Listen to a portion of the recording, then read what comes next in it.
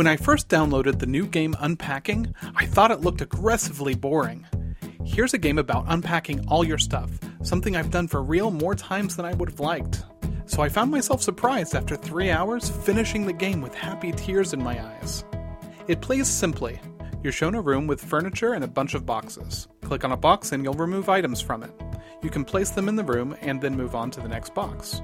You might have to shift a few objects if they're in the wrong place, and then you go on to the next home in the character's life. But you can feel the character grow with each move. She gets better art supplies, her tastes in clothes change, and although she is an awful packer, she gets a little bit more thoughtful each time. I felt irritated as I unpacked into a boyfriend's house, who apparently wasn't interested in making space for her.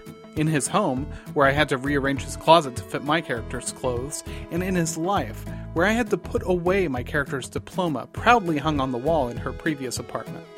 I was both sad and relieved for her during her next move back into her childhood home, and I felt proud of her during her final move, where it felt like finally everything was right for her.